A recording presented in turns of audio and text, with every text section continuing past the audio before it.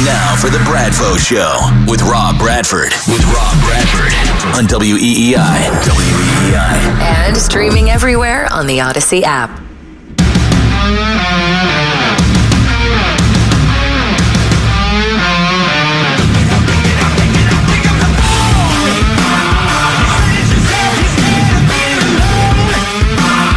Oh, man. This is going to be a tough one. All right. That music you just heard, the title of the track is Devils by Shinedown. Correct, Andrew? Correct?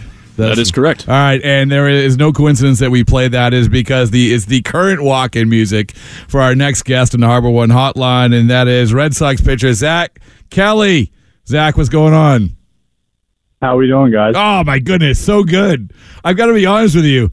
Schreiber's walk-in music before stunk, so we found him some good ones. That was actually good. Yeah, I know. If we try to change it, it's gonna have to be a good one. How long have you had that for? Like 2 years. Once I switched from a starter to a reliever, I figured I had to have more of a reliever walk up, and that's the one I went with, and I've had it since 21. Okay, well, so this is I know that you have you are going out. You have a newborn, correct? And you have a young child, and you have to buy presents. This is now everything is flipped from Thanksgiving to the holiday season. Everyone's buying gift. Let us be the first to buy you a gift, and that gift is at least vetting your walk-in music, at least giving you some options, because if you've had it for a couple of years, it's good to turn it over once in a while, right? I mean, you got to rethink things. Yeah, I'm always down for a change. Okay. I got a good one. It's by Timmy Trumpets. Oh, I know that one might be already taken. Sorry. Is that the best one? So from a player's perspective, Zach Kelly, from a player's perspective, is the Edwin Diaz walk-in music the best that you've ever heard? Yeah, I don't know. I mean, it's definitely one of the best. Like right now, I think it's the best, but like, I still go back to Rivera with Enter Sandman. I was kind of on the same level. And then I was a Braves fan growing up, and I don't know what Kimbrel did in Boston, but when he was in Atlanta, he had Welcome to the Jungle. Yeah, and they did like the whole light thing and with the stadium and the flames, and it was sick. Can you go through? Do you have? Is this something you guys? Because I don't know if you know this. I've never been a major league relief pitcher. I've never been out in the bullpen. I mean, I never say never, but to this point we haven't. Can you go through all the walk-in musics for your bullpen mates? Do you know them all? Do you guys talk about this? Is this a thing? Not really. They kind of catch on. Like, I know Barnes has a cool one, but I don't really know what the name of it is because I don't really listen to that kind of music. But it sounds good. I will say Whitlock gets a lot of smack talk from the guys about his long black train is not a bullpen favorite by a lot of people. Is that like a country song? Is that a country song? Yeah, it is. That's why I like it. But I'm one of the few down there. Yeah, but I mean, I think that you caught the spirit of the thing with your song, and we're going to give you at least one other option. My guy Andrew here at least has one other option for you, but I do want to talk to you before we get to find the new world potentially of a walk-in music for you. I do want to get to a couple things in baseball related. One thing that we were just talking about, I had your brother on the podcast this week, Joe Kelly. Yes, your brethren. Yeah, my brother. How's he doing? He's doing excellent. He just wrote a book. It's coming out March 14th. I don't know if you know about it. It's going to be a bestseller. But he said he was going to sign one and give to me. Well, of course. Listen, I mean, I've already seen the Zach Kelly Fight Club T-shirts circulating through September. So it's I feel like the Kelly family has really, really made its mark. But so we had the Joe Kelly Holiday Spectacular on the podcast on Thursday, and one of the things that we talked about was recruiting. And we talked about, Aaron Judge. You heard about Aaron Judge going out to San Francisco, being recruited, and Steph Curry and all that stuff. Yeah. So I remember when we were doing our podcast, you said that when you become a free agent, that your preference of recruiting would have Zdeno Chara call, correct? Yeah, he'd be a good one. All right, well, there we go. As we promised, when you become a free agent, Zdeno Chara, because you're a big hockey guy. Congratulations on that. I don't know if you know that the Bruins are really good this year. So yeah, they are very good. The Capitals are not very good. So, but I would say this spin it forward. Years from now, it's sort of like a Christmas miracle. Years from now, we look forward to the future. Zach Kelly has entered free agency. He's just had some monster years. He's ready to be wooed by teams. And we make good on the promise. And finally, Zdeno Chara makes the call to you. At the end of the day, I have to get your honest opinion. Do you think it matters? Because one of the things we talked about with Joe Kelly, he said he thinks it's outdated. It makes no difference. And, teams, what teams are, so forth and so on. Would it make a difference? Say you're a free agent right now, like a big name free agent. Would it make a difference for you if they said fly you out and you put your name on the Jumbotron? No, probably not. That's good. That's fair. Yeah. So okay. I mean, I mean, it's cool. Like they, like teams will go out of the way and do that, but like Joe said, like at the end of the day, it's like he was saying, like, the money's gonna be the same. It's all about like, what can you do for me that somebody else can't, and so for my family, so on and so forth, stuff like that. He made a good point. I didn't really thought of it like that, but I did read that, and he made a lot of good points. Yeah, well, that's why he wrote a book. And there's more good points in that book. A damn near perfect game coming out March 14th. But that aside, it is like interesting because we as fans think it's the be all end all. Steph Curry, Zdeno Chara calling these guys, but really it comes down to it's a business. Everybody knows what teams are all about, so forth and so on. Okay, so now I'm going to segue to your life as a major leaguer. When you pitched for the Boston Red Sox this year, do you feel like, as you sit here, coming off of this year, do you feel a whole lot different because of the success you had, because of what you figured out in terms of being successful? How do you feel heading into 2023 as a professional pitcher, say as a guy who was heading into 2022? Yeah, for sure. I mean, there's definitely like that experience. And I know when I came into spring of 22, it was like my first invite to camp and trying to make the team out of camp. And I was just really trying to almost do too much and trying to be so perfect that like not having that experience, realizing that I don't have to do that and that, my stuff is good enough to get guys out. And, I've been there before. I've been in a lot of different situations, and so I think that's like a big thing for me coming into 23 and just being able to kind of start from the jump with that mindset versus I have to do X, Y, and Z to even have a chance.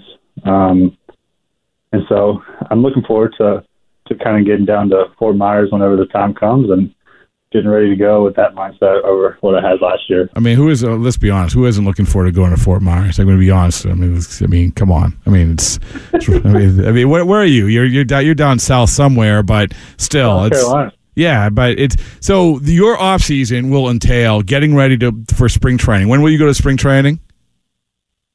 I think it's like the first or second week of February. Okay, I'm not exactly. But you got to go down earlier. You got to rent a house. You got to whatever you got to do. What you got to do? You got to go a little bit earlier. But in the meantime, you also have to play we promised that you could skate at Fenway Park, correct? Yeah, that was the promise. That was the promise. So you are a big hockey guy, and you understand the importance of the Bruins being good around here. You are a Washington Capitals fan, correct? Yeah, I am. Okay. But if you have you cleared it with your wife that you're going to be able to come up in December to skate at Fenway Park at the rink? Because you, like you said, you have a little one. It's hard breaking away. Do you have that clearance? I'm hoping. I still got to work on that. But it sounds like someone who hasn't broached the subject with his wife. I'm not going to say I have, but I'm not going to say I haven't. All right. Well, another thing we talked about in the podcast was the rules, and you were we had just talked to Matt Strom about this, and he was super pointed. But you had a great perspective of it because you had pitched in the minor leagues about the pitch clock, and one of the things that stuck out for me in what you said, and I've actually parroted this. I think I owe you a few bucks for copyright infringement because I keep taking credit for this take. But you had said, well, listen, innings 7 through 9 in the minors is a whole lot different than innings 7 through 9 in the majors when it comes to this stuff. I mean, this is so. Do tell about like how that you think that dynamic is going to shape out, especially like with the playoffs. By the way, I'm watching these playoffs. I'm like, this is going to be completely different. Yeah, I mean, you just look at the postseason from the last month or so, and how just how on the edge of your seat you were towards those late innings. Like both these, pretty much all the teams that were there towards the end were. Their bullpens are dominating, and it's like those last 9 outs just means so much, and it takes away kind of from the integrity of it if you're sitting there trying to almost rush through it. Like, I mean, not really rush through it, but it's like you're trying to hold a guy on, and you're trying to hold Kyle Schwarber on, and you got to pay attention to a pitch clock, and all of a sudden he steals second base. Yeah. But then it's like, but on a more serious note, it's like You really do it. Everything just means so much more up there, and especially later in the innings, and especially in the postseason when most of the game is being pitched by the bullpen, and you get, like I said, you get into those later innings, and everything means more. The games are a lot closer, and it's not like you don't always get tomorrow in the postseason. So you'd hate to almost like give up a little bit of your performance just to try to kind of abide by some rules that all of a sudden just kind of got thrown in there without the input of a lot of players. Like, obviously, I haven't been in the big leagues for too long, but just kind of talking to some of the guys on the team that have been and that are more involved with the union and stuff like that, it didn't really seem like there was much of a player input, and if there was, it didn't really seem to get noticed too much. Yeah, I think that was one of the biggest sticking points, is that I think the players, as Strom said, the players really, they didn't feel like they were heard, actually, like the vote was against it. And, one of the other parts about this is throwing over. I mean, you have that dynamic. You have not only the pitch clock, but the limitation of throwing over. And we were seeing this. The Red Sox protected a guy named David Hamilton who stole like 60 bases in the minor leagues. And the reason I think they protect him is because they feel like the stolen base is going to come back. I mean, do you feel like that is going to be an actual thing because of these rules, whether it's a pitch clock or the limitations of throwing it over to first? Yeah, 100%. Because you got guys coming in just a pinch run, and when they come in to pitch running, you pretty much know for a fact that they're trying to steal second base. And the one thing I noticed in AAA that is when guys would pick over, it's almost like the base runners would get an extra half step. And once you picked over that second time, and their lead just kind of changed drastically, because if you throw over there, I mean, even if the slim chance that you do get, it's going to have to be a perfect move or a perfect throw. But with the rules, if you don't, he automatically gets second base. So it's almost like not even worth running that risk of doing that. And so just with the whole, I don't know. Like I said, I feel like they're kind of interfering with the integrity of the game a little bit. I think it's going to show up a lot more than people think it is.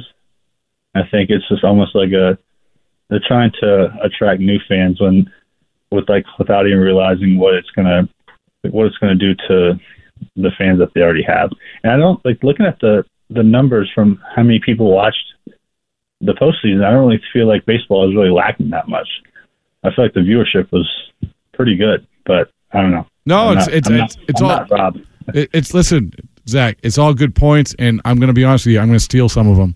I'm going to be parroting this another good round of points. Which you gave me a free T-shirt, so you can do that. I mean, basically, a T-shirt goes a long way. I get a lot in exchange for the T-shirts, including by your presence on this show and you calling in, which I always appreciate, because once again, I get to tweet out the picture of you taking posing with the T-shirt. Baseball isn't boring T-shirt. Speaking of baseball isn't boring, last thing we promised. Andrew, you ready to go? You got a suggestion? I do have a suggestion. Okay, we also want to play the other one that we got. Oh, right? Okay. You want to hear Schreiber's new song? Yeah. Okay, go ahead. What do you got?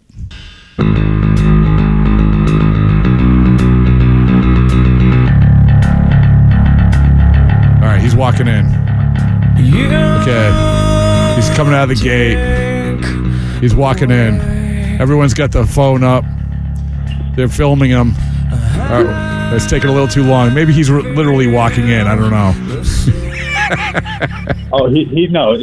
Within 5 seconds of the song being on, he's on the map. You see him run in? Then maybe we're gonna fast forward a little bit. Can you fast forward a little bit, Andrew? Maybe we can have the lead in. Ah, there we go. There we go. All right, so that's not bad, right? That's not bad. That's Mud Shovel by Stained. All right, Andrew, what do you got? What do you got for Zach? So going off of what we've just been playing, I pulled up some Avenged Sevenfold. This is the best I could do on a short notice. But I did fast forward. It's a long intro, so I don't know. Maybe we can get the Red Sox guys to edit some things. Get rid of the intro. Yeah, so we're just going to go right to the chorus. Here we go.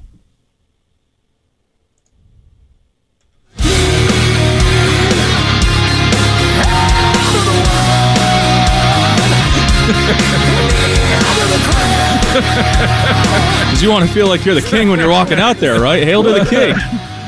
It's not bad. What do you think, Zach? I'd give it like a 7. I'll take it. That's a 7. The thing with the reliever walk-up song, because the starter gets their walk-up songs every time, no matter what. The thing with relievers that sometimes they run the ads in between innings, and so you don't always get like where you want it to start and when you want to start it. And so the key to a reliever walk-up, you got to have a really good intro and like a really good chorus in case it gets to the chorus, you know?